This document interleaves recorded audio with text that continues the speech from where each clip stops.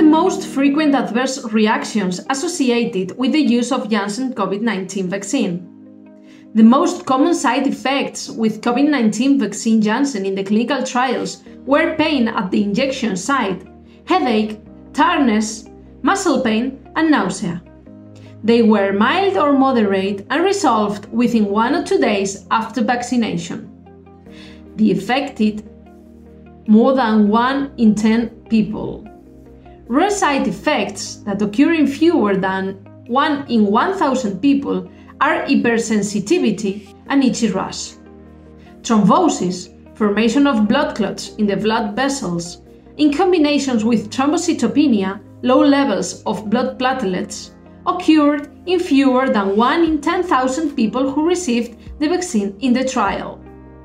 Allergic reactions, including 1 case of anaphylaxis, have occurred in people receiving the vaccine. As for all vaccines, COVID-19 vaccine Janssen should be given under close supervision with appropriate medical treatment available.